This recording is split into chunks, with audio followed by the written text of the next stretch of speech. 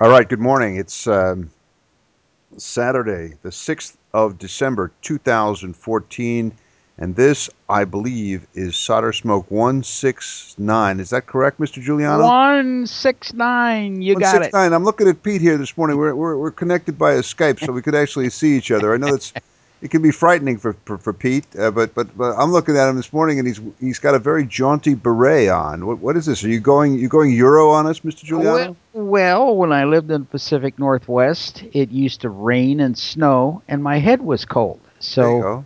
I said, I'm going to get something that looks a little European. So I got a beret, and I'm sitting here in my cold garage this morning, and my head was cold. So I Oh, got the beret the on. That's beret why. on. Yeah. No, I think I've lived in the in Europe for a while, and so I'm feeling right at home here. And I think it's Yeah. very cosmopolitan of you, very Yeah. international brotherhood of electronic wizards here. And I Y- think y- I expect you to have a cigarette and a little espresso there, and maybe some wine and cheese later on. I don't know. I think it's good.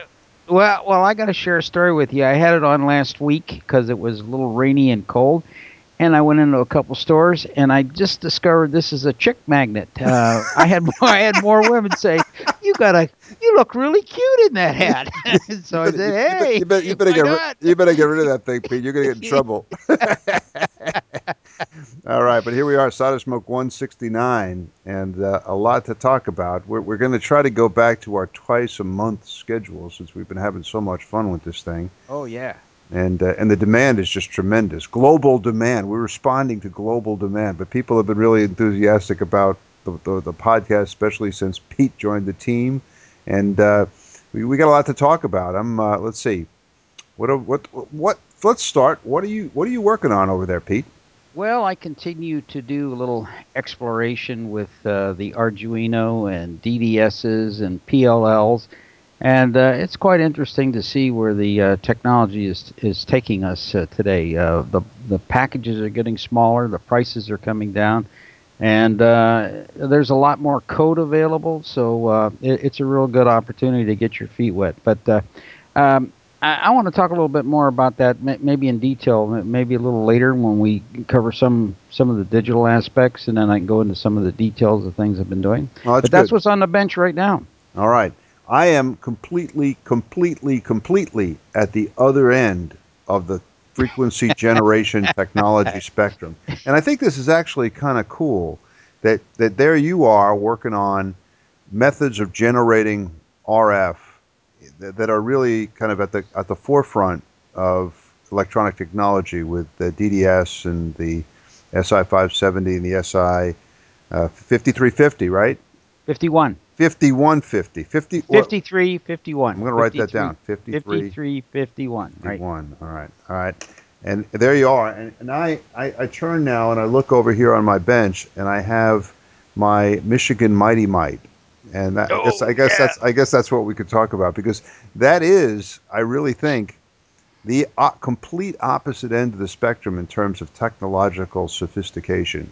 Because when you think about that Arduino and the associated DDS chip or the SI570 or the SI5351, and you ask yourself how many individual transistors are in those little Whoa. integrated circuits.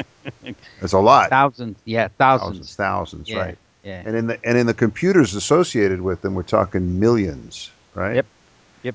Now this one's got one, and we're talking about this project. You guys who listened to the last couple episodes have heard about this, but just to update everybody, we were looking at the schematic for the Michigan Mighty Might.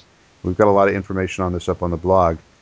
7 components total, seven, and sort of the bare minimum of requirements to have a device that'll consistently generate RF. And but it's fun, and it's fun for us to be working at both ends of the spectrum. I think there's value at each end, and you learn something, and you're rounding yourself out as kind of a ham radio home brewer. But I'll just update people on our efforts regarding the what has been known, and we didn't make this up. We just joined the army, Pete, The That's color. why I got the beret on. Oh, that's it, man. That's it. He's in the resistance. It's the color burst resistance. I get it now. I was wondering. Oh, okay. Yeah, it's like the French resistance, the color burst liberation army. There you That go. some people call it the CLA. Sometimes it's called the CBLA. But anyway, we this was an effort launched out in California a year or two ago. I think Steve Smith, WB6TNL, was deeply involved in the early phases of it. I know Steve's still involved, but the idea was that there's this kind of natural watering hole frequency on 80 meters at 3.579 megahertz. And what makes it kind of a natural watering hole is the fact that for all of the American system television sets, analog TVs produced, I guess, from about like 1960 on or even earlier, they had to have an oscillator in there called the color burst oscillator. And there's a Wikipedia page that describes in detail what this particular oscillator did, but that's really not important for our purposes. What really is important was that millions of these crystals at this particular frequency were produced, and this sort of like was kind of a foreshadowing of what happened with the crystals that are used in the computers that we're using now to make our homebrew ladder filters.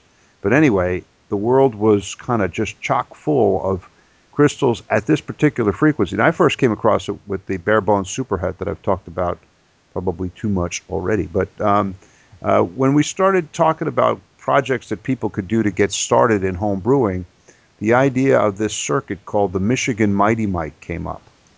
And then I started thinking, I got a bag full of these things here, and so I said, all right, I have received so much over the years from people who just spontaneously hear me talk about something and then kindly stick something in the mail, and the next thing you know, it shows up in my mailbox. It's stocked my junk box. I've got all kinds of equipment here. It's just wonderful. I figured, it's time for me to give something back. So okay, we put out the offer, and we said, let us know if you want one of these crystals. We'll send it to you.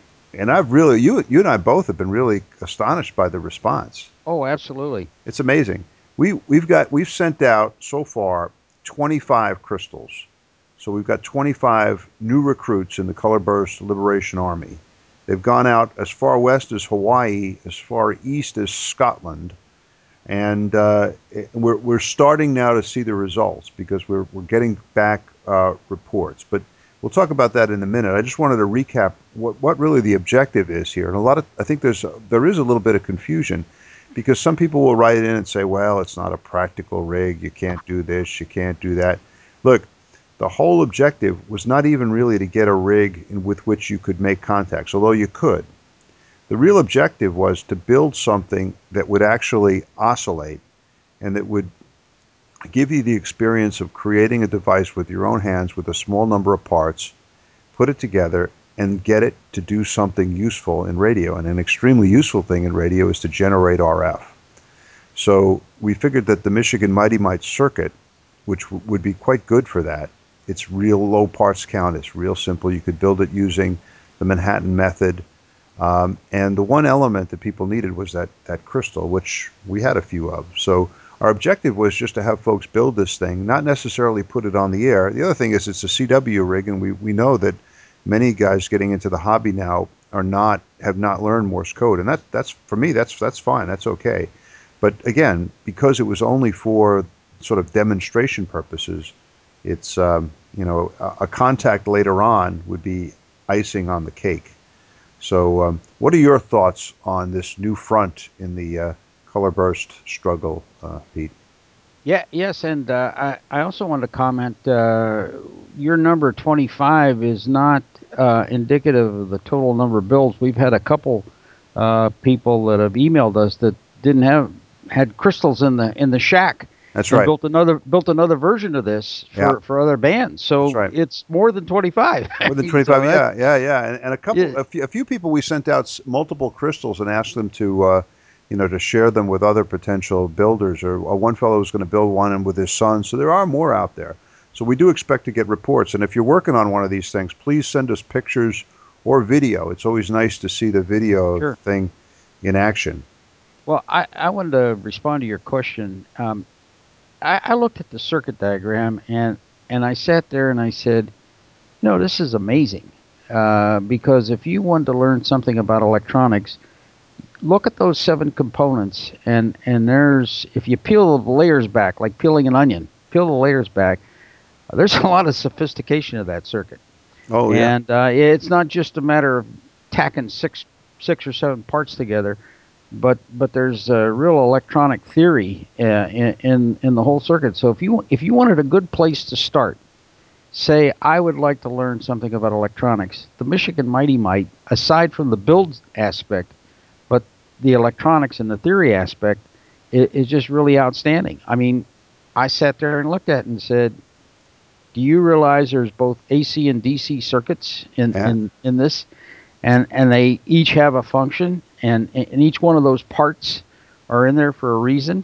Some And of them for multiple reasons. yes, yes, Yeah. absolutely, Yeah. absolutely. So if you want to take on something, I mean, you could get a schematic of the latest solid state television. Say, okay, I want to learn about electronics. Let me start here. Boy, you're going to get lost real quick. But the Michigan Mighty Might, if you really did an analysis of it, both from an AC side and a DC side, you'll understand why there's every one of those components, and you'll understand that the basic reason it oscillates is it meets the Barkhausen criteria, where K beta equals one, I love it when you which talk is like I love it when you talk like that, Pete.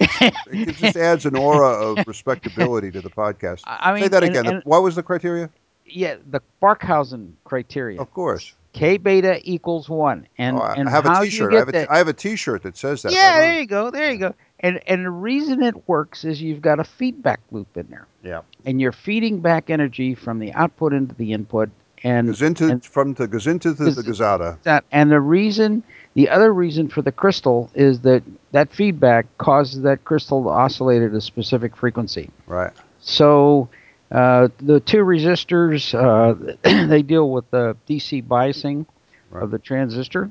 So and the coupling capacitor, or the capacitor to ground from the supply voltage to 12 volts, 12 to 14 volts, that actually ends up being in series with the if you ground the other end of the capacitor instead of putting it right across the coil, you grind it. So you find out about capacitors in series and why you have a smaller value and a larger value. It tends to be mostly the smaller value. Right. So I mean, there's all kind of electronic theory. If you want to learn something about electronics, build that circuit and then ask what each one of those pieces are doing. And I think that's a really good place to start. So And there's aside a from the building, it's the theory. yeah, and there's a lot of theory also in that little goofy looking coil that we wind on a Oh yeah. 35 millimeter film canister, or as many guys have done on a pill bottle.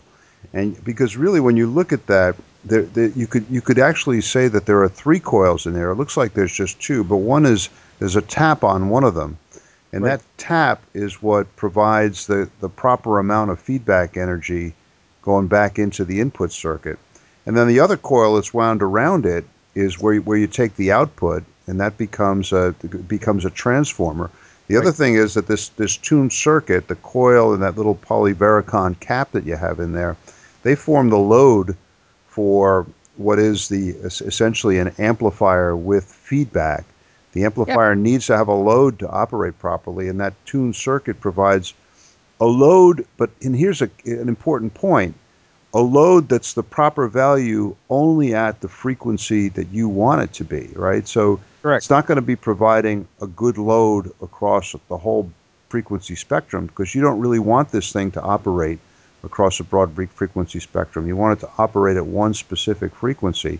So that's why you tune that little polyvaricon cap until you get the proper amount of feedback, until the signal sounds right. Because if you don't do it that way, you could be setting up, you could actually have a 3.579 megahertz crystal in there and have it running on the second harmonic. Right. So you have to, but you're right. There's an amazing amount of electronics here. I think the way to do this, and you and I have talked about it, this is a good time for a YouTube video where we'll have, up there in front of the camera, the schematic in front of, a little bit on the bench, we'll have the Yeah. actual Yeah. device, and then talk through it and talk about the feedback loop and how that takes place, what the function of the crystal is, what the function of the coil, the cap, the resistors for biasing, everything. And there is a tremendous amount of really interesting physics. Even if you want to get really deep, one thing I always find interesting is that in that coil, and a lot of guys I don't think are familiar with this, but if you read Feynman, you'll see that in that coil, if you really want to get a deep understanding of how that coil operates, you could get into special relativity, and There you go. you can get into Lorentz contractions and stuff, which describes why a current, moving electrons, creates an electric A field. wave. Yeah, and then it's really fundamental stuff, but it's also really fascinating and beautiful. And so I see a few YouTube videos coming up on the beloved Michigan Mighty Mite. I wanted to pass on two additional comments. One is TFMS. That's tuned for maximum smoke. Yeah, well, that's right. We got to tell them about that DFMS. TFMS, and you may find a condition, and this is kind of typical with crystal oscillators. When you get it just peaked just right, it may stop oscillating, Yeah, or it won't oscillate reliably. It'll oscillate, and when you go to key it, it won't. So you may have to tune just slightly either side of where that point is, and that'll be close to maximum TFMS. And I guess the other thing too is that piece of tribal knowledge here. You'll look at that coil and you'll say, where should that tap be, especially if you want to transport it to other bands. And typically, if you look at about a third to a quarter of the number of turns, is usually typically where the tap is. So if you had like on the 80 meter version, it's 45 turns and the tap is at 15 turns. yeah. So that's one third. And you may see it as low as 25%. So sometimes you got to just be reasonable about this stuff. Say, okay, where do I put the tap? If it's somewhere in between a third and a quarter, you're probably good. But it's got to be on the right side, because Yeah, if you do it the wrong yeah, way, then you're not going to get the proper amount of feedback, right. and it's not going to work. It's not going to work properly. That Um, that also is a part of impedance matching, and you can think of it that way. The transistor is a lower impedance device, so the tap has to be at the end where you put supply in the 12 volts or yeah. the 14 volts. Sometimes another piece of tribal knowledge when you're doing this. Sometimes you have to look carefully at the schematic, because usually the schematic will indicate how far up. It'll say tapped at 15 turns, and then From the it bottom. from the bottom, and they'll indicate on the schematic where the bottom is, and you'll see that the tap is indicated as being closer to the top or to the bottom. And if you see it in the schematic a different way, it's wrong. That's right. because it's got to be towards the bottom end. Yeah. No, absolutely. Yeah. So that's very, very important. Um, let's see. Are you still there? I'm having computer trouble here. Yes, I'm still Hold here. on a second. Let me make sure everything is running properly. Sorry for the interruption. Hold on.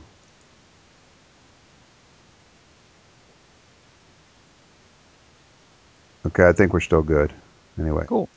had a little hiccup there. Anyway, um, when after I sent out a bunch of these crystals, and I hope all of them arrived, because I think I might have had some postal difficulties early on. I was just sort of sticking them in envelopes and sending them, and one fellow told me that the envelope arrived but the crystal didn't. But I think that was only one case. I hope the others have arrived. I just hope especially the one made it all the way out to Hawaii, because it would be really cool to see one of these things sort of a Hawaiian Mighty Mite or a Mahalo Mighty Mite. There you go. Hey, I wanted to mention something about people who poo-poo this stuff as to the practicability of it. First of, take a look at your cell phone. How much power do you think's coming out of that cell phone hitting the cell towers? Yeah, I know, Okay, very little. not a lot. And with 300-400 milliwatts, you'd be surprised what you can do on. It might be a little tougher on 80 meters, but on 40 meters, 200-300 milliwatts, that's 600 to 1,000 mile contacts. That's So don't turn your nose up at that. No, Believe no. me. As a matter of fact, that gets us to a topic that we have to mention here. We don't want to scare anybody off, but to be responsible radio amateurs here, when you mention that, the fact that even though this is just one transistor, it's putting out what QRP circles is a significant amount of power. in the hundreds of milliwatts range. It's not, I mean, you're not going to be doing any major damage, but you really do need at the output of this thing a low pass filter.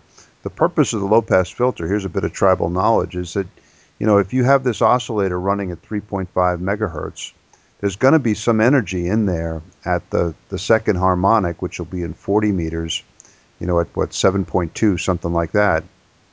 So you need a filter to knock it down to make sure that harmonic energy is not getting out. So that's why at the output of all these transistors, all these rigs, there's always a low pass filter that does just as the name indicates. You select the cutoff frequency and it'll let everything below go, but it'll knock down all the harmonics that might be in there. So low pass filter is not included in any of the articles on the Mighty Mite as far as I can tell, but the requirements have changed over the years, and I think it probably is really good amateur practice to stick a filter in there. It's not hard. Usually you could do it with a couple of toroids and 3 capacitors, and we'll be putting some more information out on that. But because right now the objective is just to get these things percolating and not necessarily on the air, we haven't gotten into that yet. We don't want to make it, we don't want to add, we could easily double the parts count with the low pass filter. Yeah, yeah, You know, we yeah, want to yeah. keep it Right. simple. Also, I got on low pass filters. I had an interesting exchange with Farhan on this. We were talking about the low pass filter scheme in the Minima. This was when I was putting the low pass filters in my 120 watt Communications Concepts Incorporated amplifier, and Farhan mentioned that he's sort of inclined, or becoming more inclined, to put to think of the low pass filter as part of the antenna. In other words, if you have a 20-meter antenna when the coax comes into the shack, there's no reason why you couldn't build into that antenna, especially if it's just a monoband antenna. And many of us do that. Many of us have just one antenna that we use for 20, one for 40, one for 17, and then just put a little box in there with the low pass filter in there. And there's no reason why you couldn't do it that way. So, I mean, there's a lot of ways to approach this, but it is good. And Steve Smith, who is entirely correct in being a real advocate for compliance with the regulations in this area, will always point out that we need some low pass filters. So, Steve, if you're listening, send us some suggestions on the low pass filter for 80 meters for the 3.579 megahertz color burst Liberation Army frequency, and would really appreciate that. And if you had a solid state design manual from Wes Hayward in the back, has the tables that show you how to calculate one. So there you go. Or you can even figure it out with Elsie, that Yeah, program that yeah, we've been talking yeah, about. yeah, That's a lot of fun. yeah, Elsie, Elsie, yeah. kind of a pun on LC, but I'll think of Elsie the cow, and that's a lot of fun to play with. But you know what, Pete? I wanted to mention I've had a lot of fun with sending these crystals out. The people at the post office, they began to suspect that I might be involved in some sort of illicit activity because I keep showing up with this stack of 5 or 10 small little manila envelopes with a device with something in there. And the postal lady, kind of looked at me and she said, what's in here?" Yeah. And I was tempted to say a 3.579 megahertz piezoelectric crystal. No, There you go. but I didn't. Hey, while you're on that subject, I discovered something in mailing stuff, and like you, I'm an advocate of paying it forward. People have sent me stuff, and I had a chance to reciprocate. There was a guy in Germany, and Dieter Horst is his name, and I forget his call, but he had a TR7, and he was looking for these special pin diodes. And he went out on the Drake reflector, and nobody's showing up for any. And I remembered I had some, so I contacted him and said, "Hey, I have some. I no longer have the TR7. They're yours. Just tell me where to send them." So he sent me his address, and so I had this really neat little box, cardboard box that I got some parts in, and it said mailing box. So I put him in there, put his address on it, stamped on their engineering sample, took to the post office, and they rejected it. And the reason is the box was too small. So there's new postal regulations Man. that there's a minimum size on a box, and I said, but this is a mailer box. He said that was the old regulation. Oh So man. if you're going to send anything to anyone in a box, make sure it's big enough, or put it in a padded envelope. So that's just a piece of tribal knowledge. Holy cow. So I had to go home, get a bigger box, and put a Man. new mailing label on it, and go back to the post office. They don't make it easy. But No, as I was sending these things out, I said to myself, "Holy cow! I really hope that these crystals will work in the Michigan Mighty Mite, or I'm going to have yeah, people all over kind of mad at me." So I remembered, I built a Michigan Mighty Mite back in 1993 in the Dominican Republic. It was one of my first, probably my first homebrew project when I was away from ham radio for a while, but then when I came back, 93.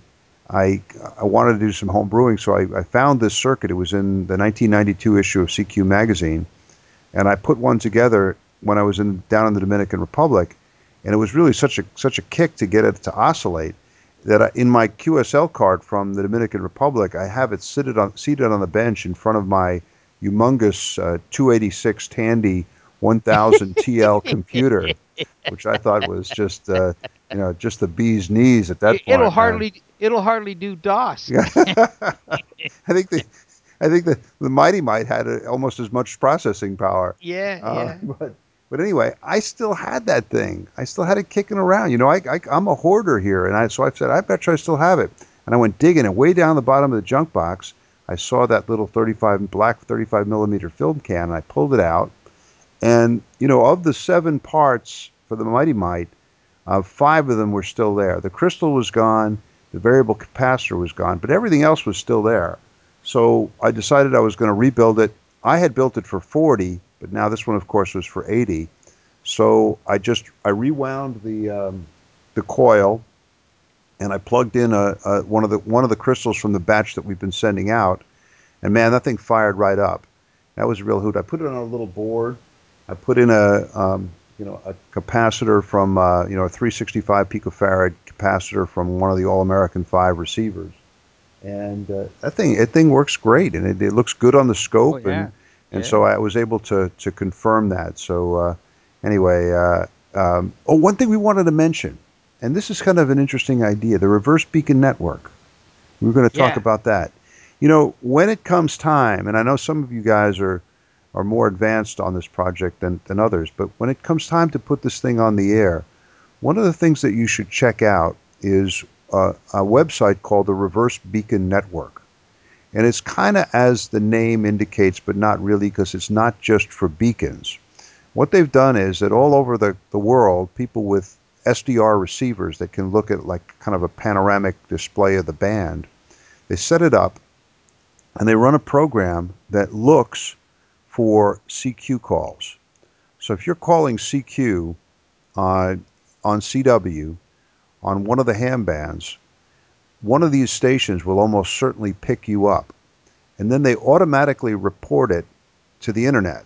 So you'll show up on the website of the Reverse Beacon Network. And I've used this in the past to see how I was doing with little QRP transmitters that I've made. I did it with the Tuna Tin 2. I would call CQ with the Tuna Tin 2 on 40 meters, and even though nobody was answering me, I could look on the screen and see that I was being picked up all across the United States. So it was a real confidence booster and gave you a good sense of the fact that you are getting out. So if any of you are reaching the point after having built your low pass filter, if you're reaching the point, I say that because Steve Smith's listening. Um, you're getting the point to put one of these things on the air. You fire up the reverse beacon network, and hopefully you'll see on 80 meters that your call is being reported. Now, if it's being reported on 40, you really do need to go Yeah, back. you're in trouble. You got to build Yeah, that. you're You in got to build trouble. that low pass filter. Plus, the guys in the mid cars net that you're transmitting over are not going to be too pleased. Yeah, they They'll get really probably testy. they'll probably get in touch with you also. Uh, I wanted to jump in here with two things that come to mind, and I saw these in a couple of videos that we saw. One is once you get it oscillating, pat yourself on the back, go have a beer, and then come back and then listen to your signal carefully. First off, I did a mod to mine because of key clicks. And so I added another component, and that was a 10 nanofarad capacitor from the bottom of the 27 ohm resistor to ground. So this way, when you key it, you're not going to get these thump, thump, thump, thump, thump. So, I mean, not only is it nice to have a signal on the air, you should have a good signal on the air. So I think that's a worthwhile addition. And when we do when you do the video, Bill, we can cover these pieces, but that's probably a worthwhile mod. Probably they figured, well, at that low power, key clicks is not a problem, but you should take pride in your signal and should make sure that that's right. The other thing is kind of resist the temptation just to power this thing with a wall wart. Yeah. Some of these wall warts are terrible, and when you get on the air, it'll oscillate, but it'll sound like a buzz saw. Yeah. And so you should pride yourself in the signal that you're putting out in the air. So get a good, decent power supply, and if you're going to do any home brewing, invest in a good power supply. Either build one, which is a really good experience, and it's not that hard to do, or you can find some of these, really very adequate supplies for not a lot of money. 12 volts at 3 amps or 12 volts at 2 amps is perfect for, the QRP type stuff. The other thing is the key. I've seen some interesting keys. One was a gum wrapper, I think. I think the foil off the gum wrapper is what it looked like. But you can homebrew a key. You can really do that, and not too hard to do. And that's another aspect of the hobby is you can have everything fully homebrew. As a matter of fact, just kind of in this vein, not necessarily on the Mighty Might.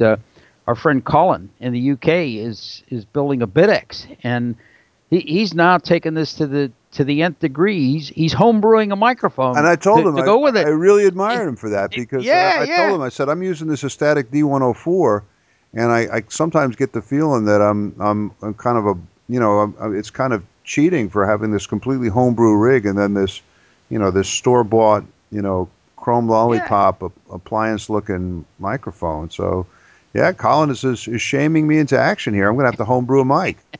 Well, the other thing is making a key. You can get one of these spring-loaded clothespins. Yep. Works pretty well, and give you a pretty decent signal. And keys have.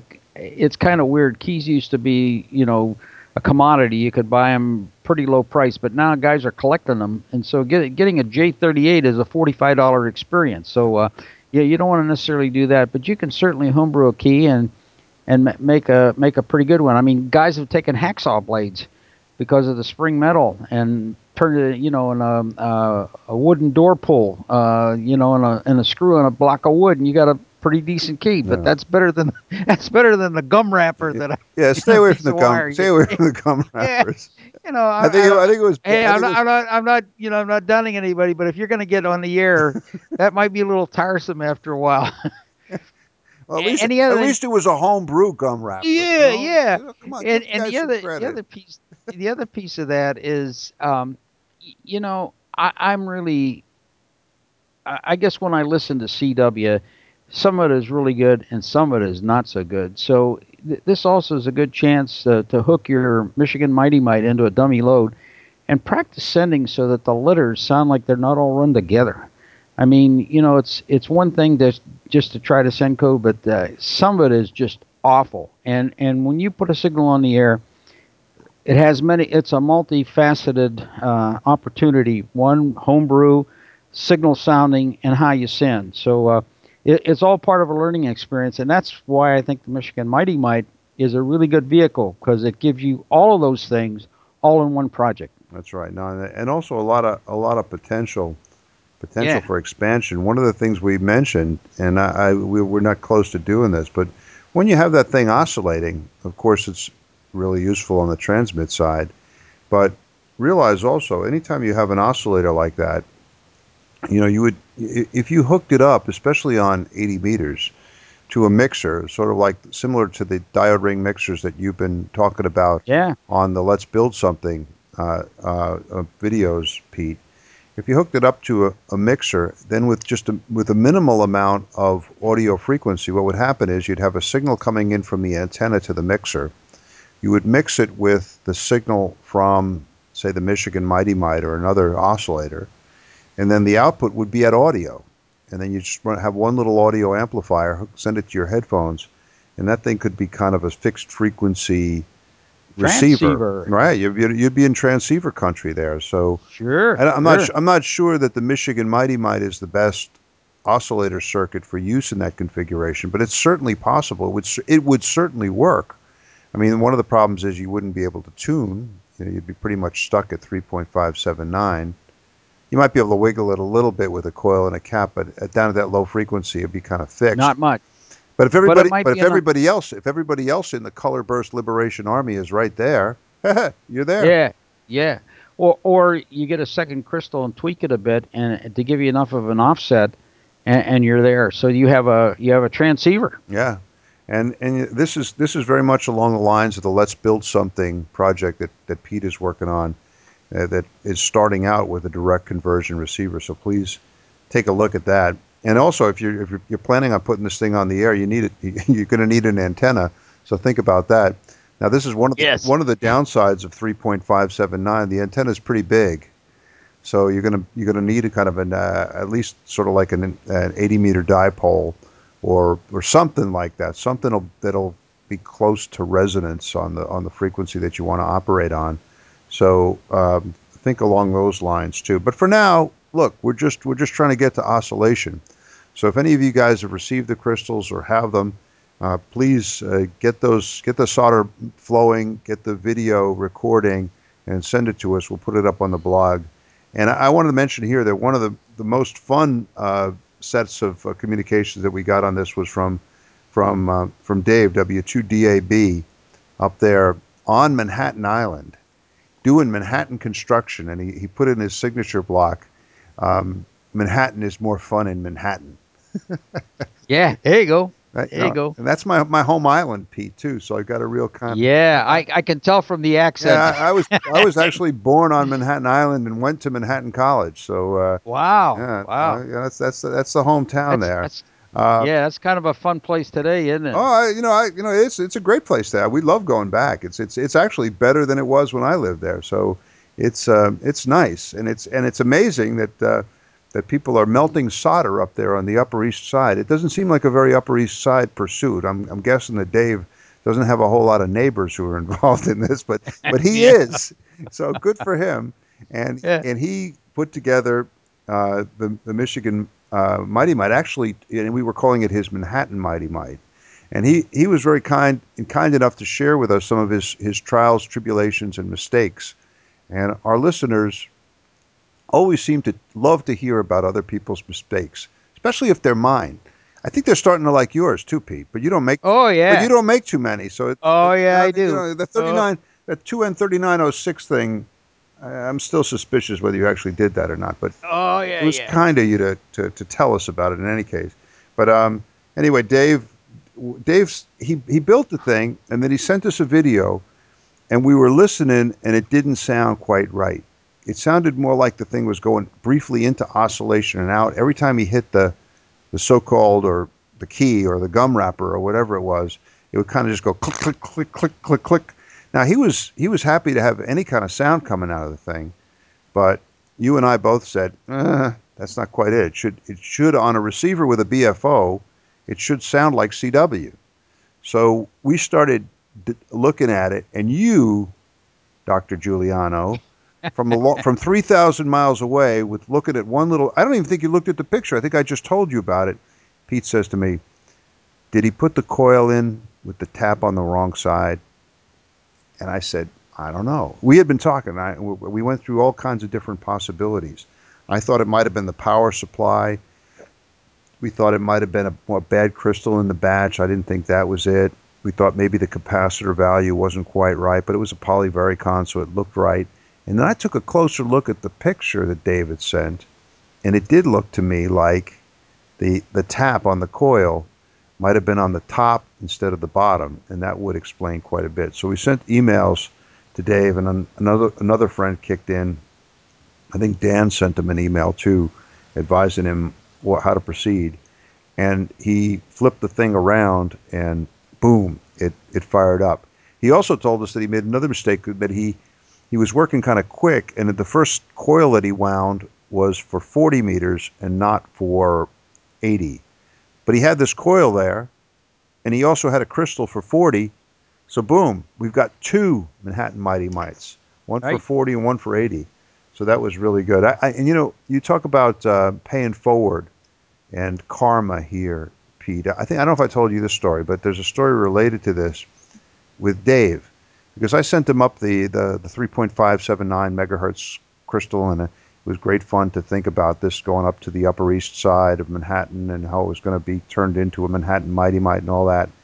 And it just so happened that the next day, it was the day before Thanksgiving, I had my 11-year-old nephew, Sebastian, in the shack. And Sebastian has the knack. Sebastian's interested in all this stuff. And after Thanksgiving, I was thinking I got to send him back with some radio stuff. And he already has my Lafayette HA600 receiver. And I was looking for a book to find him for him, and I couldn't find. Eventually found something that was at the right level for Sebastian. But I also pulled off the shelf a book that I hadn't looked at in a while, and it's the Master Handbook of Ham Radio Circuits.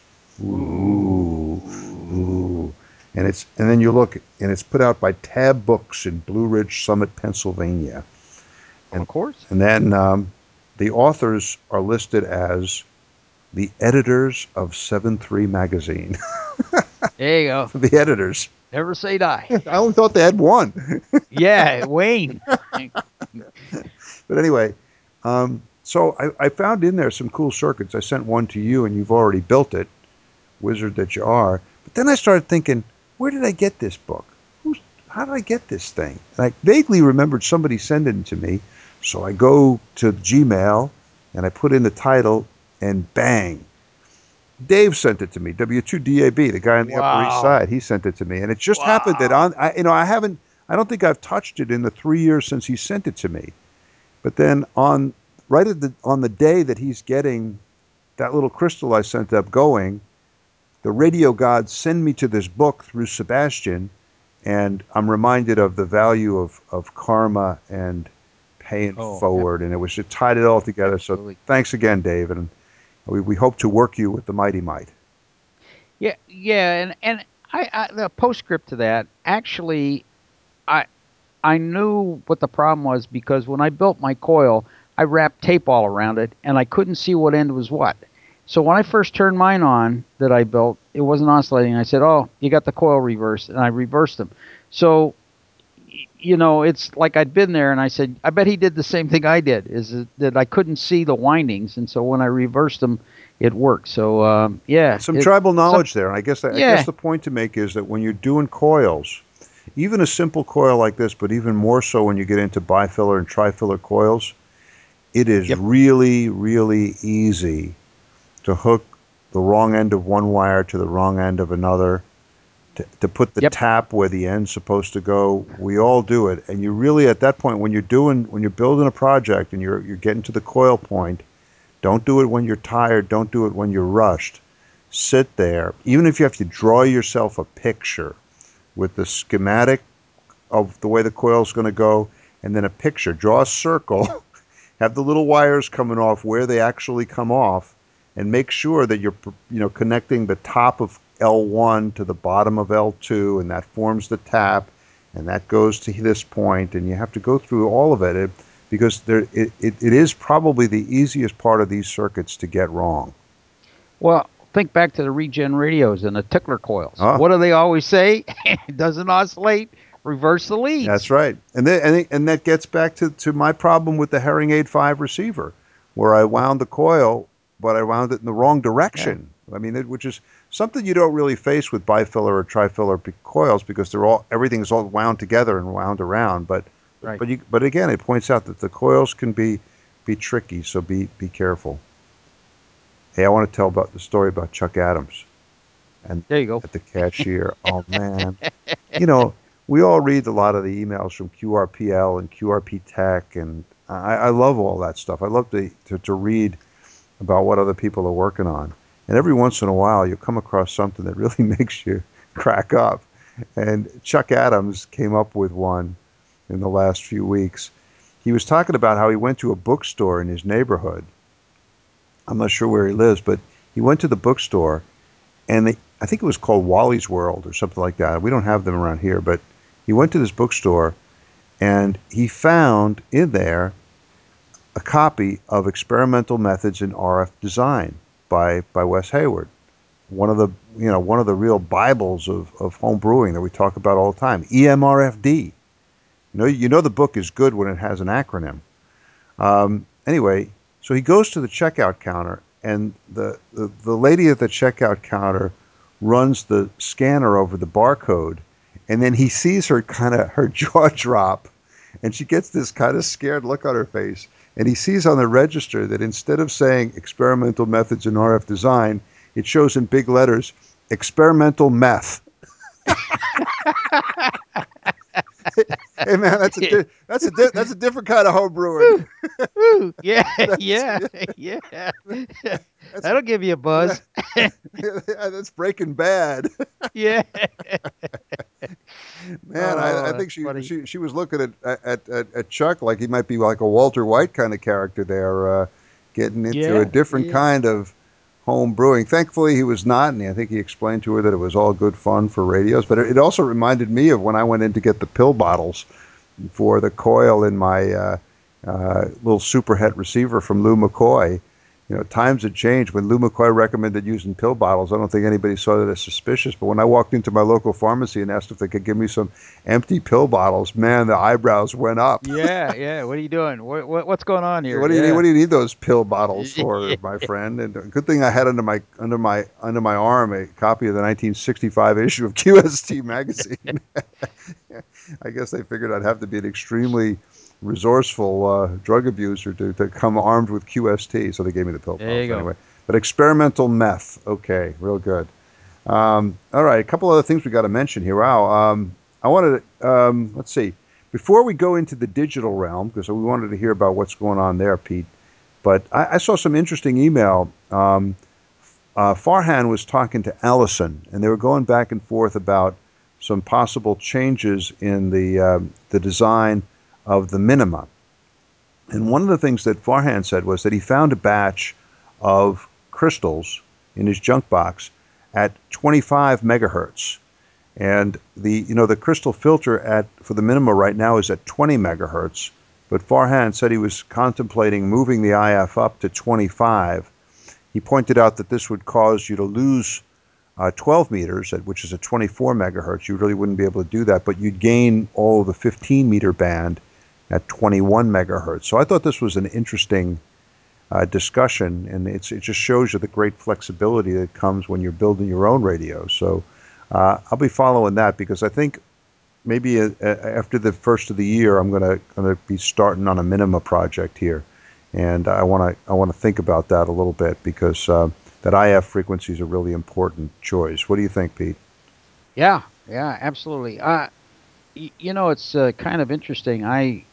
I think one, we're really lucky today that these computer grade crystals are available to us. I mean, there's frequency all over the place, and the cost is really low. Like I'm bidding on a batch of 4.9152 megahertz crystals, and we're dickering over price. Best offer, and 50 crystals with the shipping and everything is going to be about, if I get the bid, it is going to be about 28 cents a piece. So, for less than 15 bucks, including shipping, just think how many crystal filters you can build. Yeah, With 50 crystals. So, if you discount half of them, and you could get you get six 4-pole crystal filters out of half the batch.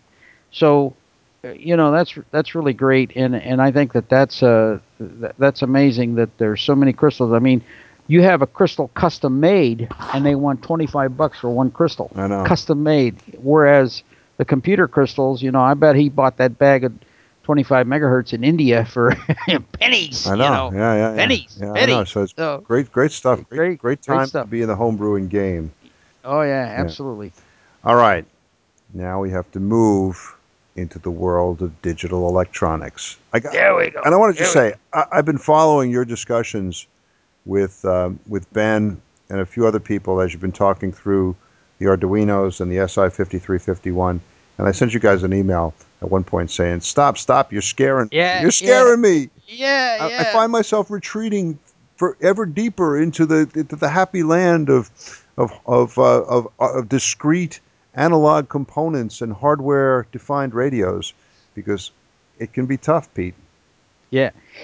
I want to take a little circuitous path to get to the point of the digital You've got talk. the beret on, so go ahead. Okay, there you go. There you You go. know, you could Okay, be Jean Paul there. Sartre over there. Go Yeah, ahead. there you go. One of the really interesting publications that came from ARRL, written by Clinton B. DeSoto, is called 200 Meters and Down. Are you Oh, familiar with that got book? it. I got it. I love it. It's right You here. okay? So, kind of summing up this whole book, and it's really interesting, and the whole crux of this was in, in the early days of radio, the Navy had control over everything.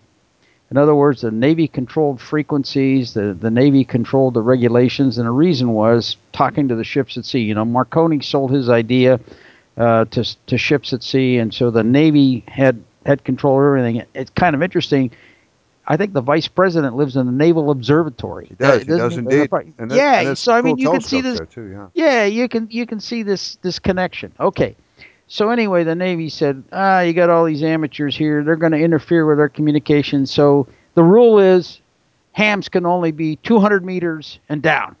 Everything, from 200 meters on the other way belongs to the Navy, and that's our ships. And stay out of there, because in the early days of Spark, frequencies were all over the place. So the poor amateurs were stuck with, and they figured, what are they going to do with that?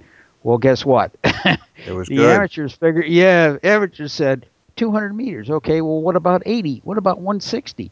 What about 40? What about 20? And all of a sudden, worldwide communications, as a result of being forced into a little niche or corner saying you can only operate here. And I think that's kind of amazing. And that's the point to people who are just starting homebrewing, is this is an opportunity to experiment. So don't necessarily be turned off by someone says, "Oh well, they can have 200 meters and down. What are you going to do with that?" Well, guess what?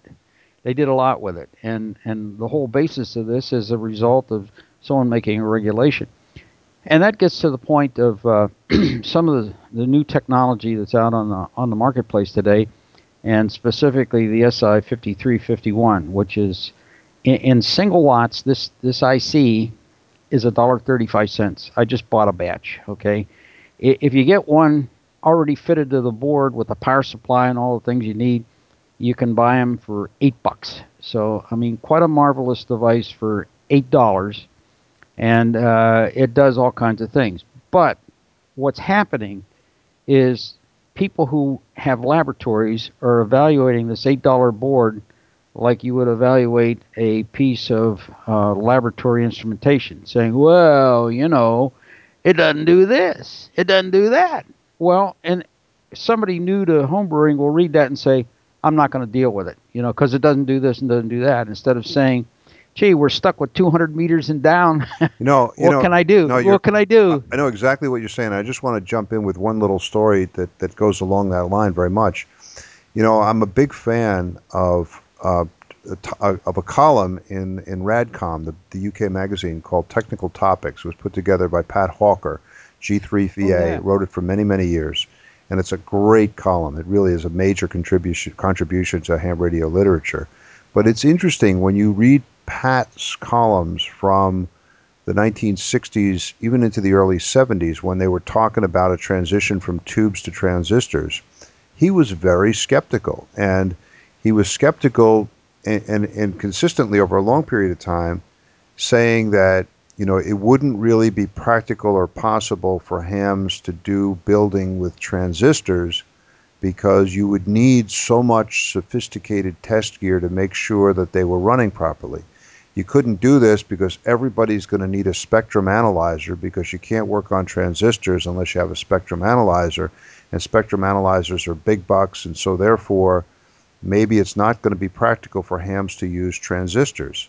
And everybody gets it wrong every once in a while, and I think Pat was obviously wrong on that one. Yeah. But it is, you do see some of the same kind of naysaying, or kind of that'll be impossible in people talking about your 5351 and other innovations like that. Yeah, yeah. Well, this is the. I'm only trying to suggest that people new to homebrewing, it's not a big investment, and you might find it for. Is it good enough? Yes. Is it good enough for a laboratory precision device? Probably not. Yeah. But is it good enough to build a homebrew receiver? Good enough. Well, yeah, sure. And you see that time and again. For example, Yeah, the IRF 510 that yeah, that MOSFET that we're using as RF amplifiers in so many rigs. I got two of them sitting right in front of me. That was not designed as an RF amplifier. It was designed as a switching device for use in power supplies. But we figured, somebody along the line figured, hey, wait a second, we could probably get this thing to work as an RF amplifier, and that's what we're all using.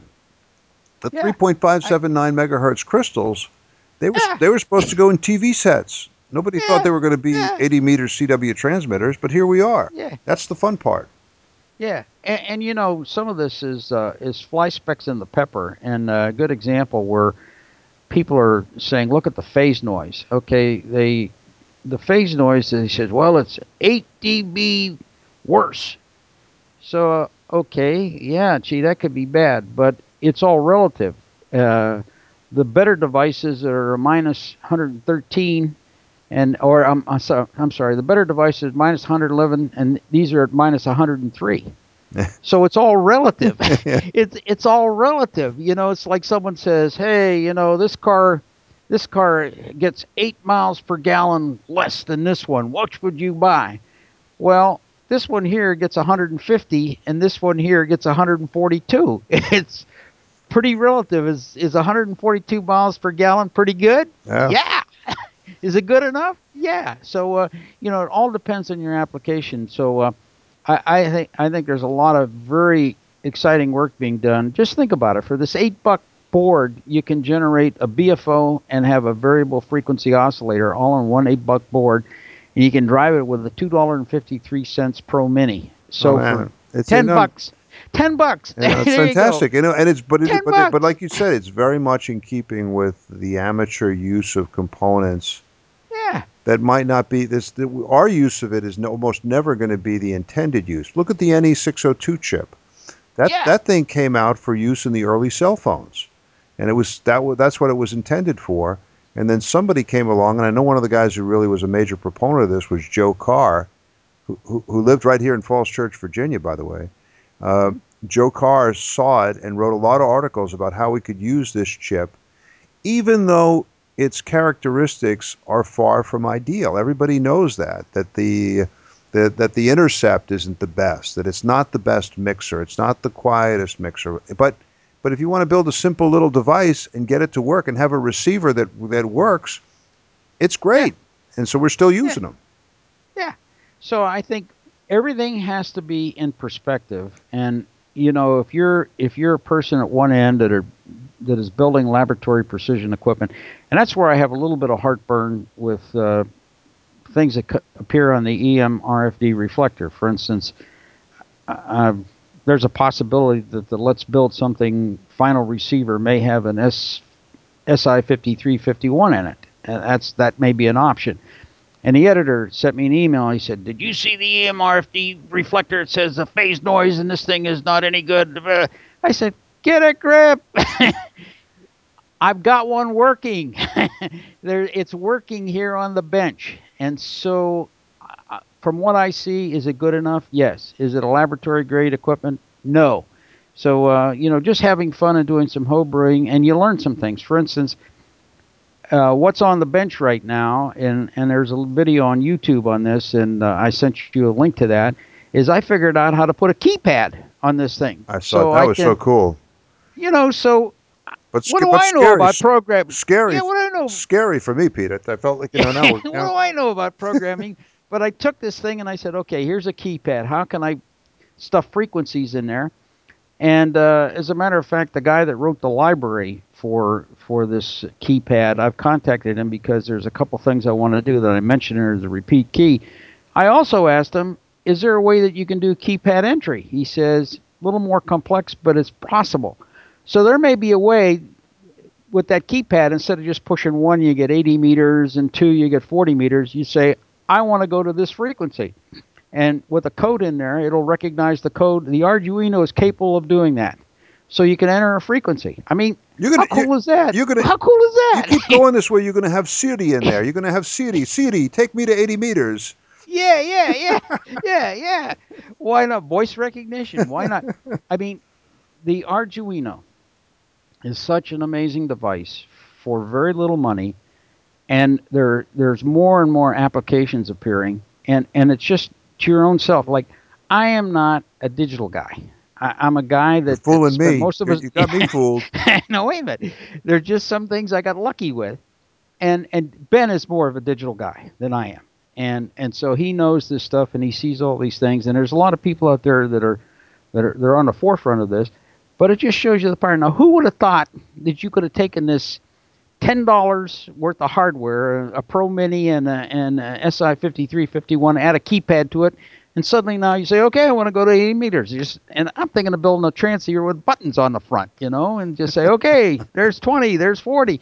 Why not? Yeah. It's there. The technology's there. So, if I read and just took the information that these quote experts, oh, the phase noise is bad. Well, I say I'm not going to deal with that.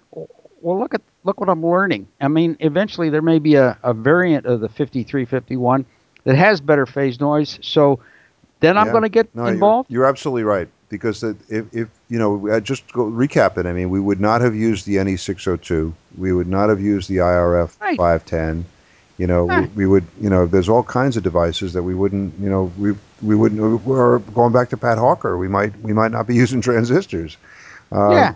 Also, a lot of the tubes that we use were for different purposes. I mean, Ham's built transmitters or transceivers with the 69 Compactron, Yeah. built for Yeah. TV service. 69. I got one. I got one. Hey, but when you talked about the person who expressed concern about the let's build something having a 5351 in there, one of the things I really liked about Farhan's approach to the BitX, if you read his original article in the BitX, it's great because at key junctions at key junctures where he's describing how to build it, when he gets to the VFO, he says, look, here's the VFO circuit that we used. It works great for us, but you can put any VFO circuit that you might like in there. And he's right, because all you really need is if you whatever signal source you have in there, if it's producing the desired frequency at about 1 volt peak to peak to drive the diode ring mixer, you're good. It's got to be clean. It's got to, you don't want it to be, want it to be stable. But he did leave it to the builder. I mean, he didn't say to anybody that you have to build it this way. So I mean, that's the great thing about homebrew. What? Have it your Yeah. way. Yeah. As a matter of fact, when I built the BitX, and this was a couple of months after, and that's been 10 years ago. We're at the When anniversary. Farhan first came out with that, I built one. And I looked at that and I said, I'm not putting 10 megahertz crystals in there. I'm going to put 9. Yeah. And I'm going to have a 5 megahertz VFO. And I had been involved with using a development from EI9GQ, Ed Skelton. And this is a Huff and Puff VFO stabilizer. Mm-hmm. So I ended up with a digital display on my BitX, and the frequency never moved because I locked it on. And that was really amazing because I said, I'm going to have a VFO drift, and I don't want to screw with that. I'll just build a 5 megahertz VFO. So, I mean, that was technology back then. People said, hey, you can't put an analog VFO in that. That's going to wander all over the place. Well, I did something so that it didn't wander all over the place. And I think that's the beauty part of it, is that there's always the challenge on there. Yeah, you can have 200 meters and down, okay? So look what people do. That's right. They find a better way. Oh, great. So I guess I'm a little. I just would caution people new to home brewing. When you see some of this stuff, ask yourself, is it good enough? And it's not a major investment. I mean, you're not going out and spending $500 to buy this device and say, boy, this thing doesn't work with phase noise. $8, guys, $8. Right, and you can just try it. I mean, that's the beauty of having Yeah, your own yeah, workshop and doing it in the shack and not doing it at work where you have to justify everything. But this is just fooling around. And see, sometimes you just fool around, and you discover something, and you can make a little discovery that nobody else has, and you could add something to the radio art. And I think that's what you guys are doing. But you've had some trouble with varying different versions of Arduino, Pete. Oh man, yeah, yeah. This is Okay, Go ahead. this is where this is where all Arduinos are not created equal, and you need to be very, very careful and do a little noodling first before you buy something. Yeah. For instance, some of the Arduino circuits require that you have a real Arduino, the Uno R3, and others will not work in there. As an example, the Leonardo, which has got a really good price on it, and again, you can buy an Arduino real Leonardo. It doesn't have all the functionality, so sometimes you just plug it in there and you say, okay, I'm going to put this pin on that pin and that pin, and you fire it up and it doesn't work. And then there was the counterfeit chips on the Nanos, That was so amazing. that when you try to start the thing up, you can't start it up, and there's a way around that. And then the Pro Mini requires that you have a special interface cable with the USB to serial converter in that, so that you can load the code. So I mean, you see this Arduino for $2.53. You may need something else to get it to work, and then it's really arcane how you load the code on there. You have to hold the reset button until you see something on the screen. You release the reset button, and it loads the code. Now, how would you know that? Oh, I know. I mean, How would you know those yeah, things? this is part of the thing that drives me nuts and why I get so frustrated and why I find myself, even though I recognize that this is the wave of the future and there's so many beautiful things you could do with it, every time I approach the bench and there's one of these little chips staring at me, I think, oh man, I want to, where are the two N2222s? Please let me Yeah, go back to the two N3904s. I want to wind some coils. there you go. I want an Well, LC oscillator. Bill, I sent you something this morning that shows you how you can use an Arduino to shift frequencies on the VXO. So it's the best of all It worlds. just doesn't seem right to me, Pete. There's just something immoral about that. There's something, the Dominicans would say it's like arroz con mango. It's just, oil and water. I don't know. I'll give it a try, of course, because you're recommending it. Hey, this is an appropriate moment for us to pause for what you're supposed to remind me about. SCD. The Shameless Commerce Division. Here we are. Yeah. Holiday season is approaching, guys. So that means that we have to collaborate in an effort to squeeze some money out of Amazon and have them send it to me because I It's gotta to buy an I Arduino. gotta buy Arduinos. I gotta put two kids through college. Every little bit helps. Yeah, there you go. So the beauty of this thing is that we're getting money not from you, not from anybody else. We're getting money from Jeff Bezos, that guy, that Yeah. zillionaire, right? Yeah. He can give In us some money. Seattle. In Seattle. Send it to me. Come on. All you have to do is remember when you think Amazon, think solder smoke. Go to soldersmoke.blogspot.com. Up in the upper right, you'll see that little box there. You plug in whatever you're buying. Hopefully, it's really big and expensive. I think you could probably even buy a Tesla car there or something like that. That would send me Ooh. a few bucks.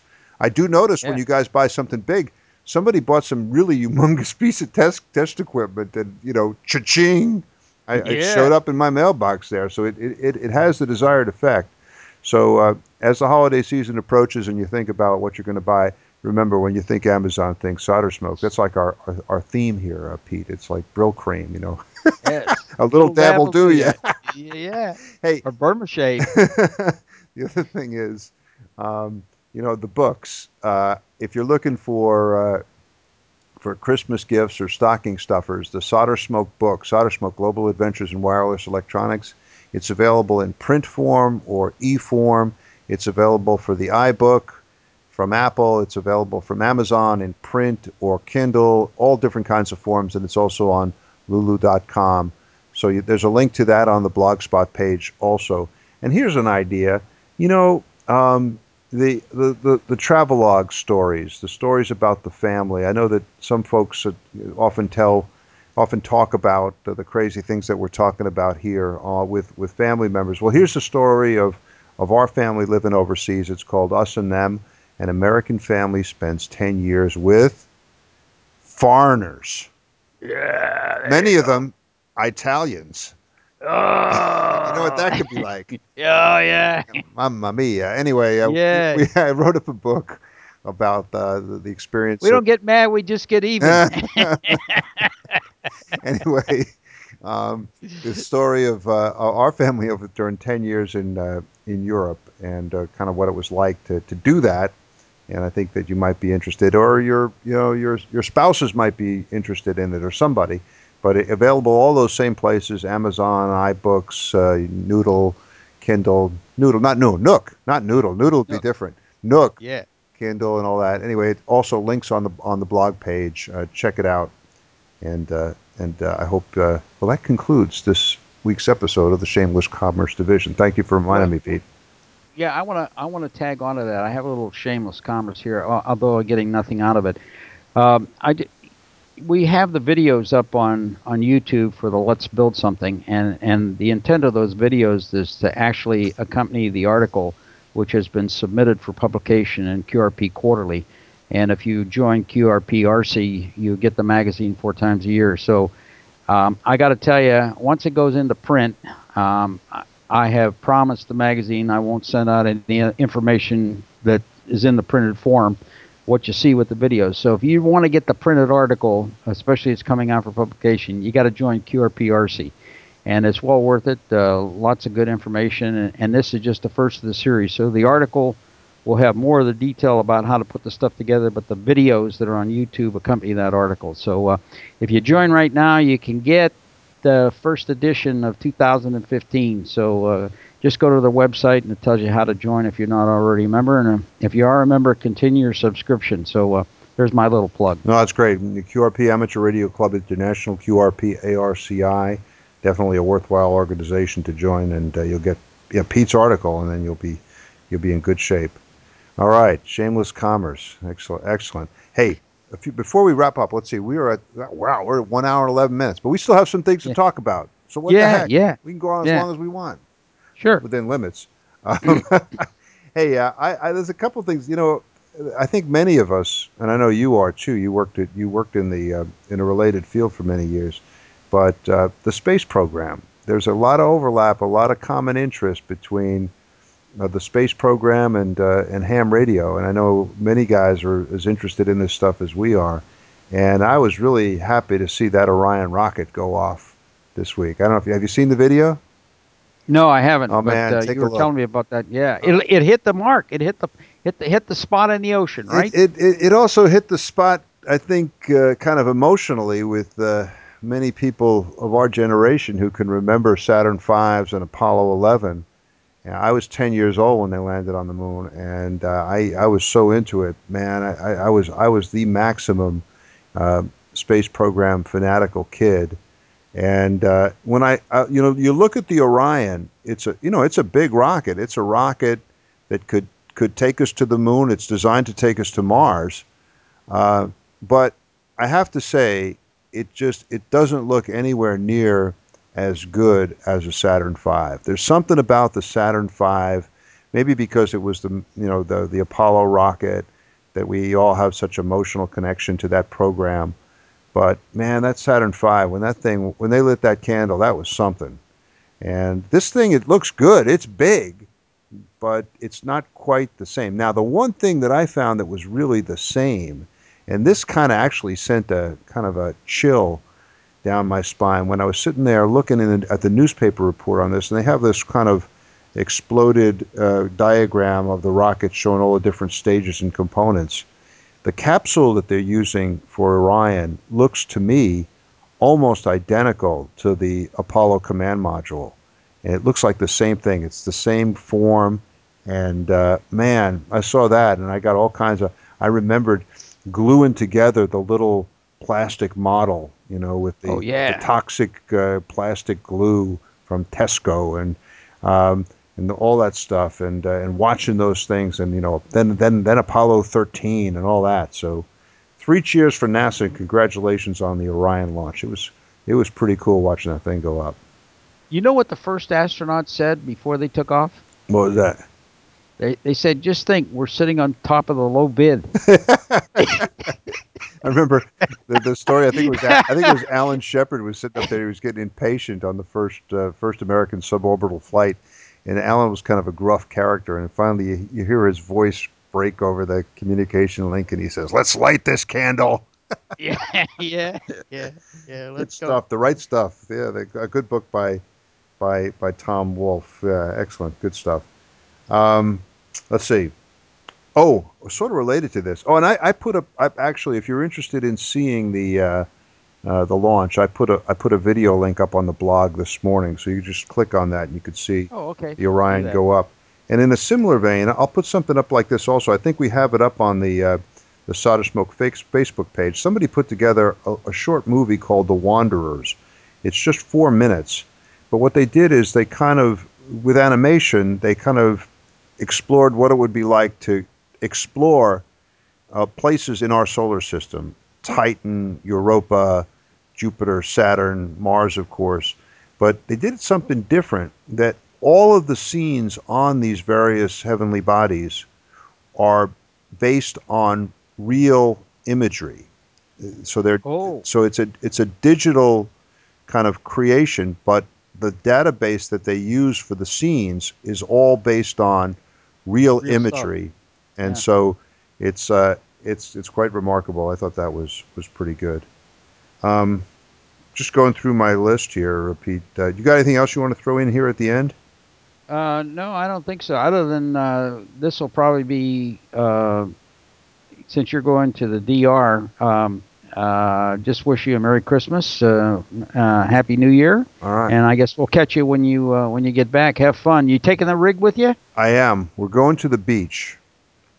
We're heading to the Cool. Dominican Republic next month. So we'll be well this month. We'll be away for a while, but I'm taking with me the 20-meter double sideband ceramic oscillator rig that I was struggling with, that I ripped out without justification. I ripped out the J-Bot amplifier, and I was sitting here this morning working on the antenna, and I'm not quite sure. I mean, there's going to be palm trees and white sand and good saltwater ground plane, but I'm not quite sure what the antenna situation is. So I just, what I did is I cut four quarter wave elements for 20 meters. And I'm going to take four pieces of wire, each a quarter wave.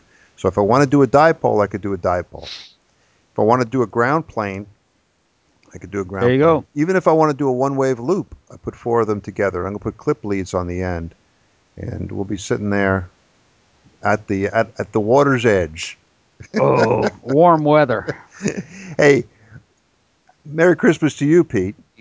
You bet. And I want to say one thing. We got, we're not doing mailbag because we just ramble on here so long. We don't have time to have it. But one of the guys, the first guy who got a Mighty Mite going, sent us something in the mail that really cracked me up. We've been talking about Viva el Cla, the Color Burst Liberation Army, and he sent us one, and he said, El Cla unido jamás será vencido, which means the Color Burst Liberation Army united will never be defeated. It's a real common kind of Latin American Wow. protest chant. So Yeah, there you I go. put up the symbol. You see the symbol. I put it on the Yeah. blog. Man, Yeah, Homeland Security is going to be visiting you. I think I hear him at the door right now. I better get out there. 7-3 from Northern Virginia. Merry So, Christmas, everybody. Happy New Year. We'll yeah, see you. We'll see you in 2015. correct. Happy New Year, Merry Christmas from the left coast here. 7-3, Bill. Thanks, Pete. Ooh, that's awesome. The Solder Smoke podcast is produced once or twice a month using roadkill computers in an electronics workshop somewhere in the wilds of Northern Virginia. The podcast is available via iTunes and directly from our website, soldersmoke.com. Our blog, the Solder Smoke Daily News, is at soldersmoke.blogspot.com. Send email to soldersmoke, that's one word, at yahoo.com. Solder Smoke is listener supported, and there are many ways you can help keep the podcast going. Please spread the word. Let your friends know about Solder Smoke, the podcast, and our blog. Put links to the podcast and the blog on your websites. Buy a copy of the critically acclaimed book, Solder Smoke, Global Adventures in Wireless Electronics, available from lulu.com. Begin all your visits to Amazon via the Amazon link on our blog page. In this way, Solder Smoke gets a commission from anything you buy on Amazon. Buy some of our attractive Solder Smoke t-shirts, coffee mugs, and bumper stickers at the Solder Smoke store at cafepress.com. If you have a small business, consider advertising on the podcast or on the blog. Our rates are reasonable and our staff is friendly. If none of this appeals to you but you still want to help, well, we have a donation button in the upper left-hand corner of the blog page. However you choose to help, we thank you for your support. Ciao, bravi ragazzi!